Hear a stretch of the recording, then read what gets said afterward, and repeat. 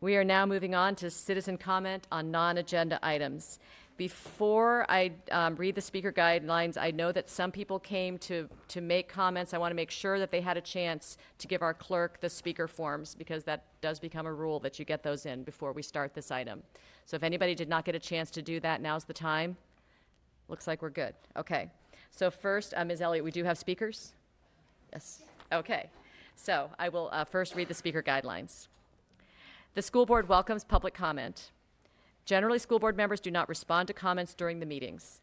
If they have not already signed up online, speakers must submit a speaker slip to the clerk before the agenda item they wish to speak on is called. Each speaker may speak for up to 2 minutes. There's a timer to help you keep track of your time, and speakers should conclude their remarks when the buzzer sounds. All comments should address a matter related to Arlington Public Schools.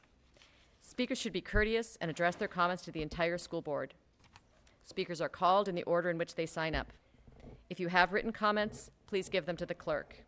We ask the audience to refrain from applauding, as it takes time away from speakers. This approach of a silent knock is a nice way to express your support when you hear a speaker comment that you approve of. And with that, Ms. Elliott, would you like to call the first speakers, please? Yes, ma'am. Our first speaker is Genevieve Kelly. Thank you very much. I really appreciate the opportunity to be here tonight. It's inspiring to hear the stories and the new people and the promotions in the school. I'm here to talk about the Wilson Building. My name's Genevieve Kelly, unrelated to another Kelly speaker, I think, who's coming up. I'm an attorney and I'm a former assistant principal. But in full disclosure, I've never been at any sort of county meeting before. I've never even been to a PTA meeting, in full disclosure. I'm not here tonight to talk about pedagogy or the spirit of the ADA, even though that's where my professional backgrounds are. I'm really here because of these guys. This is my son, Jack, Monica, and Desmond. Jack's at Patrick Henry, where he has great friendships with some kids in the communications program. And we've developed great family friendships with some families participating in that program.